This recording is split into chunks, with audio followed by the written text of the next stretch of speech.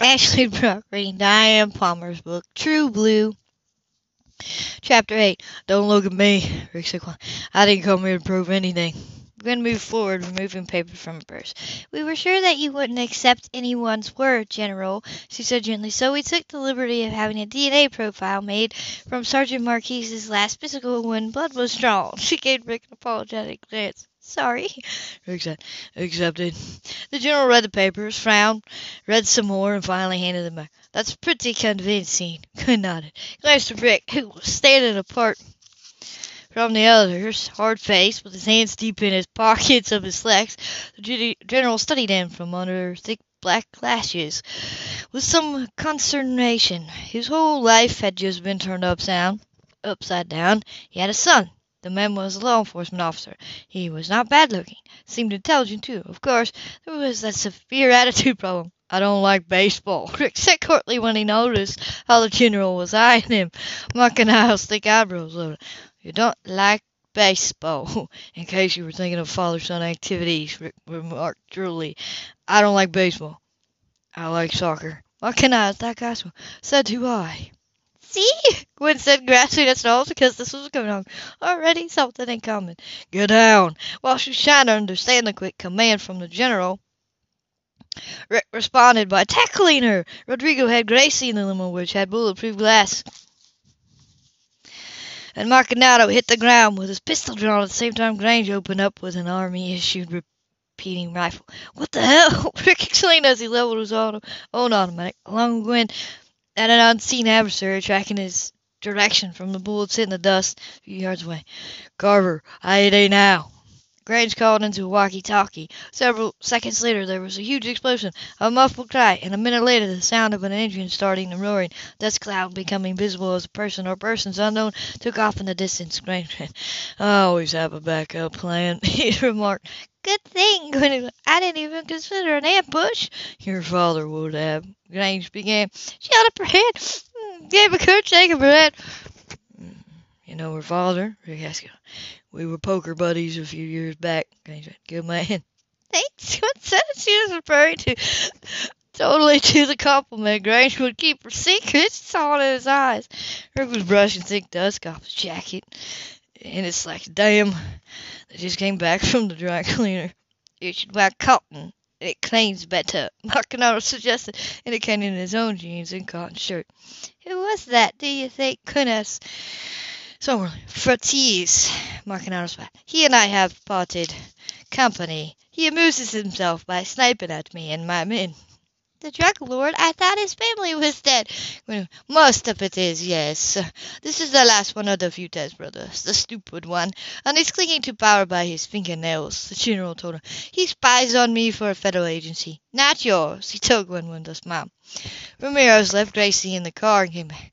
I don't think she should risk coming out here in the open, he said. I agree. She is all right, Marcano asked with some concern. Yes, Gracie really has guts, he replied. Which agency is Fruity spying for? Yours, I think, my friend, Marcanano told the DEA agent. Ramirez let us. We know there's a mole in our agency. Someone very high level. We've never found out who it is. You should set Killraven on him. Gwen mused dryly. I probably should. Ramirez. But we have our hands full right now with Mexican military coming over the border to protect drug shipments. He glanced toward the border patrol agent who was talking to Gracie through a cracked window. Our men on the border are in peril always. We almost lost one some months ago, an agent named Kirk. He was very nearly killed. He left the agency and went back to his brothers on their Wyoming ranch. A great loss. He was good at his job, and he had contacts that we now lack. I can get you all the contacts you need, Marcanano promised. He glanced toward the distant hill where the sniper had been emphasized. First, I must deal with Fuertes. I didn't hear you say that. No, nor I, Ramirez said. Well, I did, Rick replied. And you're still wanted on kidnapping charges in my country, even though Mrs. Pendleton refuses to press them. Marcanano's large eyes widened. You would turn your father into the authorities. Example. The law is the law. You keep a book of statutes on your person, the general asked. Rick glared at him. I've been a cop for a long time. Amazing. I spent my life breaking most of the laws that exist, and here I find a son A stranger who goes by the book. His eyes narrowed. I think perhaps they rigged the DNA evidence. He gave the detective a stern look. I would never wear a suit like that or grow my hair long. You look like a, what is the expression? A hippie. Rick glared at him. General glared back. The sniper, Ramirez reminded. He may have gone for reinforcements. True, Makanata to the ground. Perhaps you should order a sweep on the surrounding hills. Crane, I already have. Good man. We will soon have proper government in my country, and you will be the commander of the forces in my country. Ramirez choked, went colored. Rick looked at them, trying to figure out what the hell they were so disturbed. We should go, Ramirez said, indicating the car. I promised her husband that I would have her home very quickly. You might send a search party for us. Not a man to make an enemy of. Absolutely. Grange agreed. Thank you for making this meeting possible, Mackinac. Thank you for making this meeting possible, Mackinac said, extending his hand to Ramirez. Ramirez shook his head. It wasn't my idea. Related to the president of Mexico, he thought it would be a good idea. Makanata was impressed. When I retake my country, perhaps you can speak to him for me about trade agreement. Ramirez admired the confidence in the other man's voice. Yes, perhaps I can keep well. And you? Quinn Marquis waved him off before turning back to Makanata. We should be going too, Marquis said so. I have to get back to work. Makanata nodded. He studied some with curiosity. Perhaps later we can meet again. Perhaps, Rick replied. In a place where we do not have to fear an attack from enemies. My enemies. Makanata was shaking his hand. I don't think we can get to Mars yet. Rick whipped. Makanata laughed. Grange, we should go. Yes, sir. Makanata took Gwen's hand and kissed the back of it tenderly.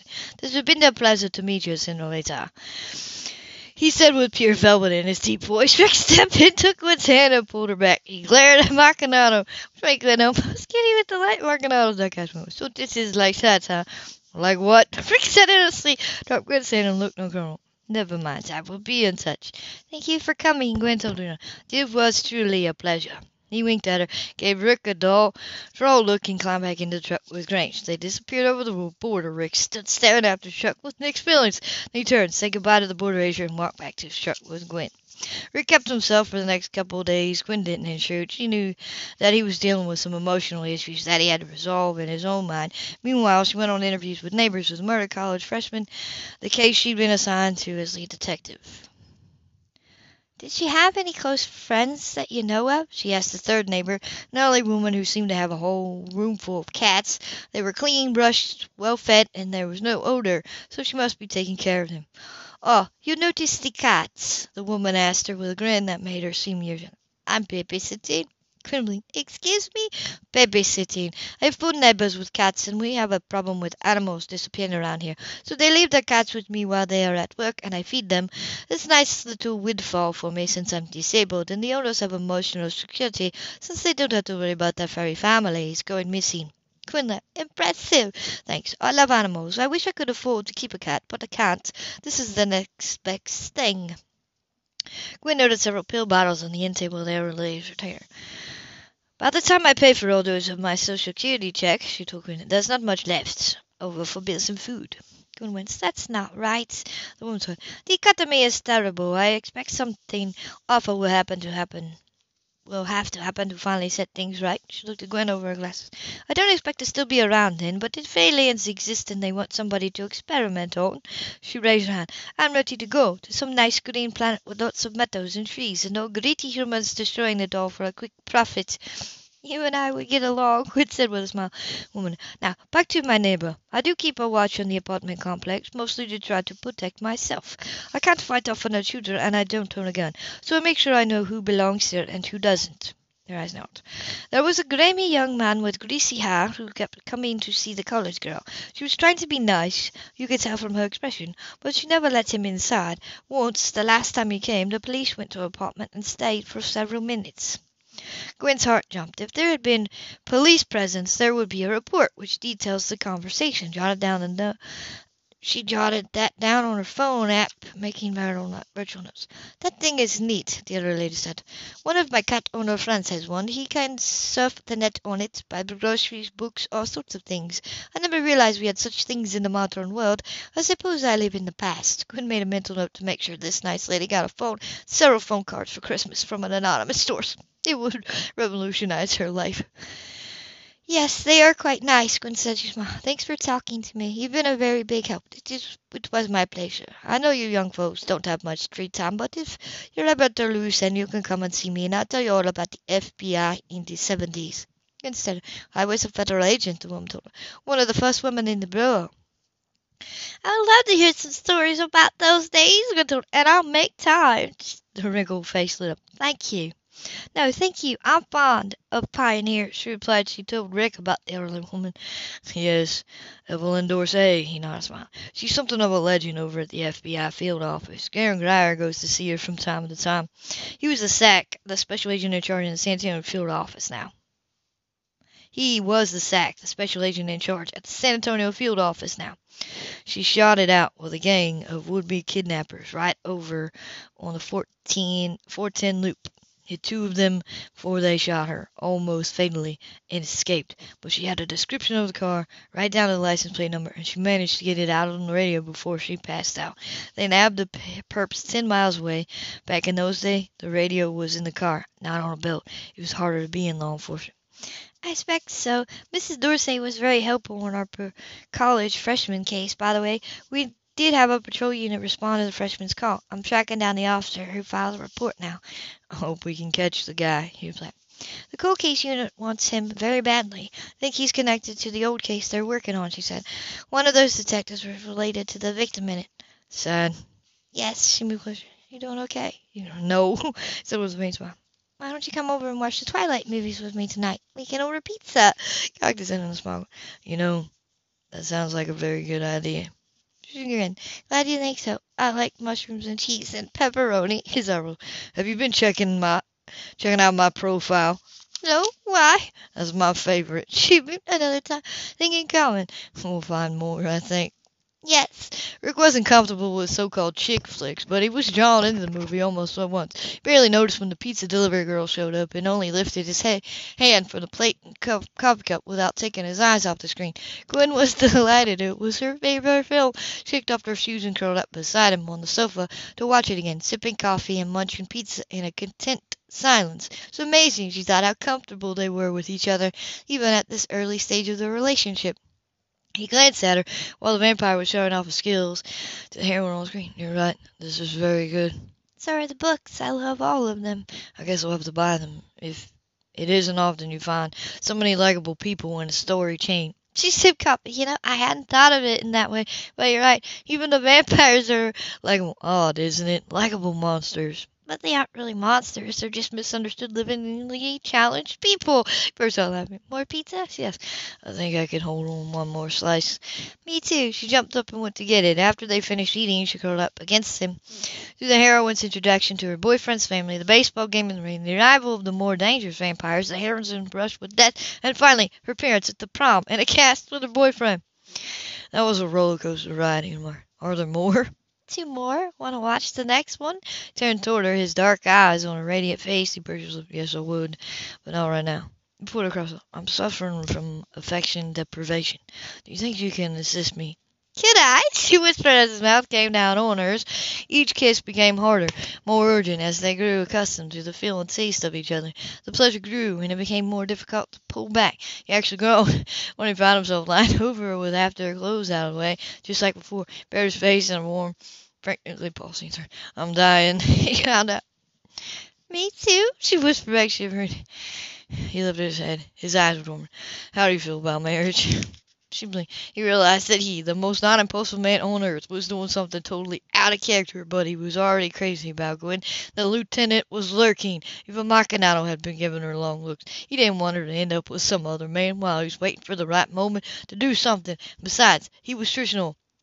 So was she, and there was this incredibly, almost unbearable physical compatibility.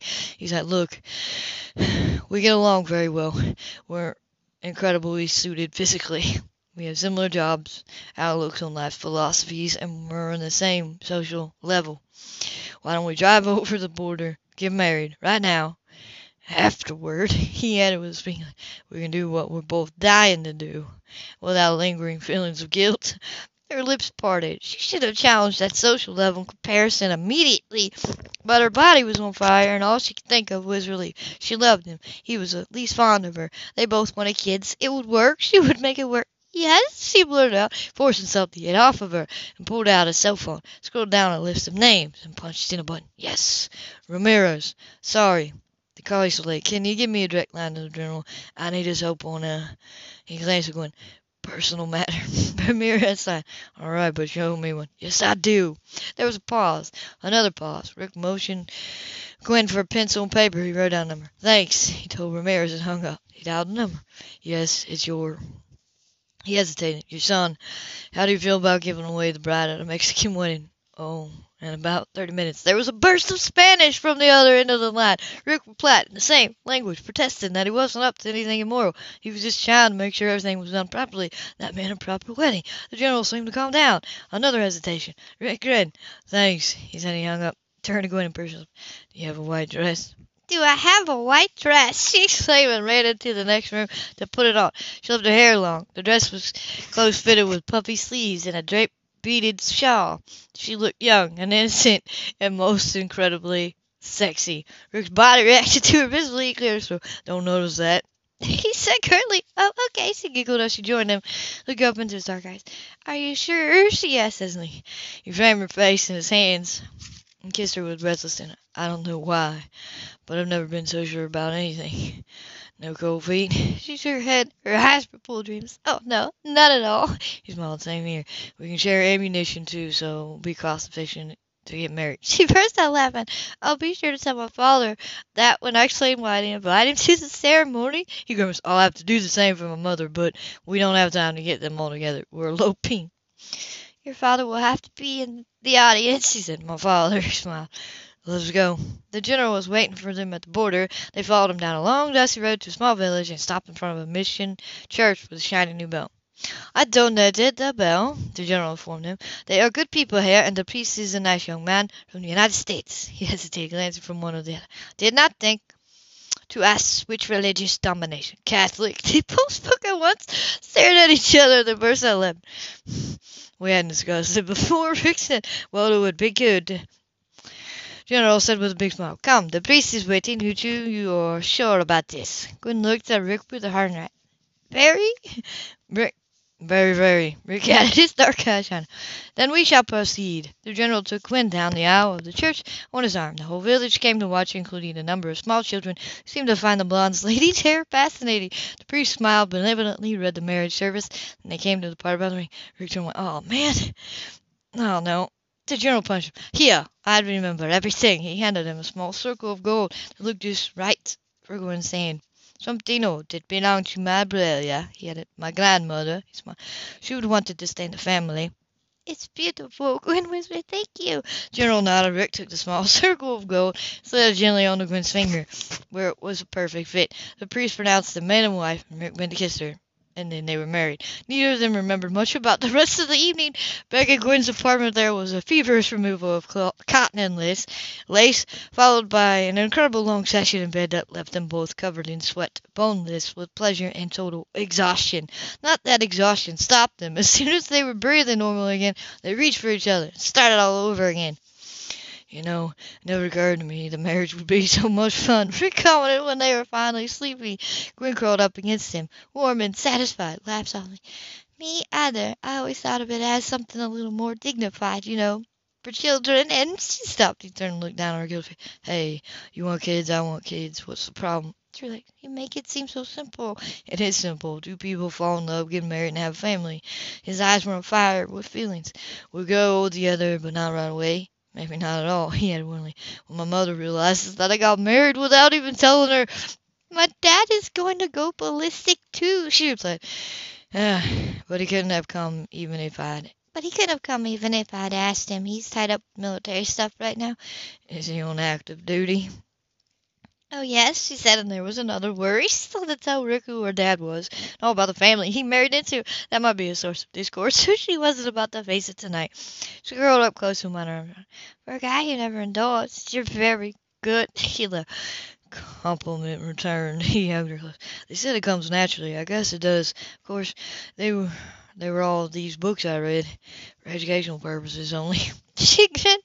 And I read a few of those too. Ben brushed his mouth gently over it. I'm glad we waited. He said seriously, searching eyes. I know we're out of step with the world, but I don't care.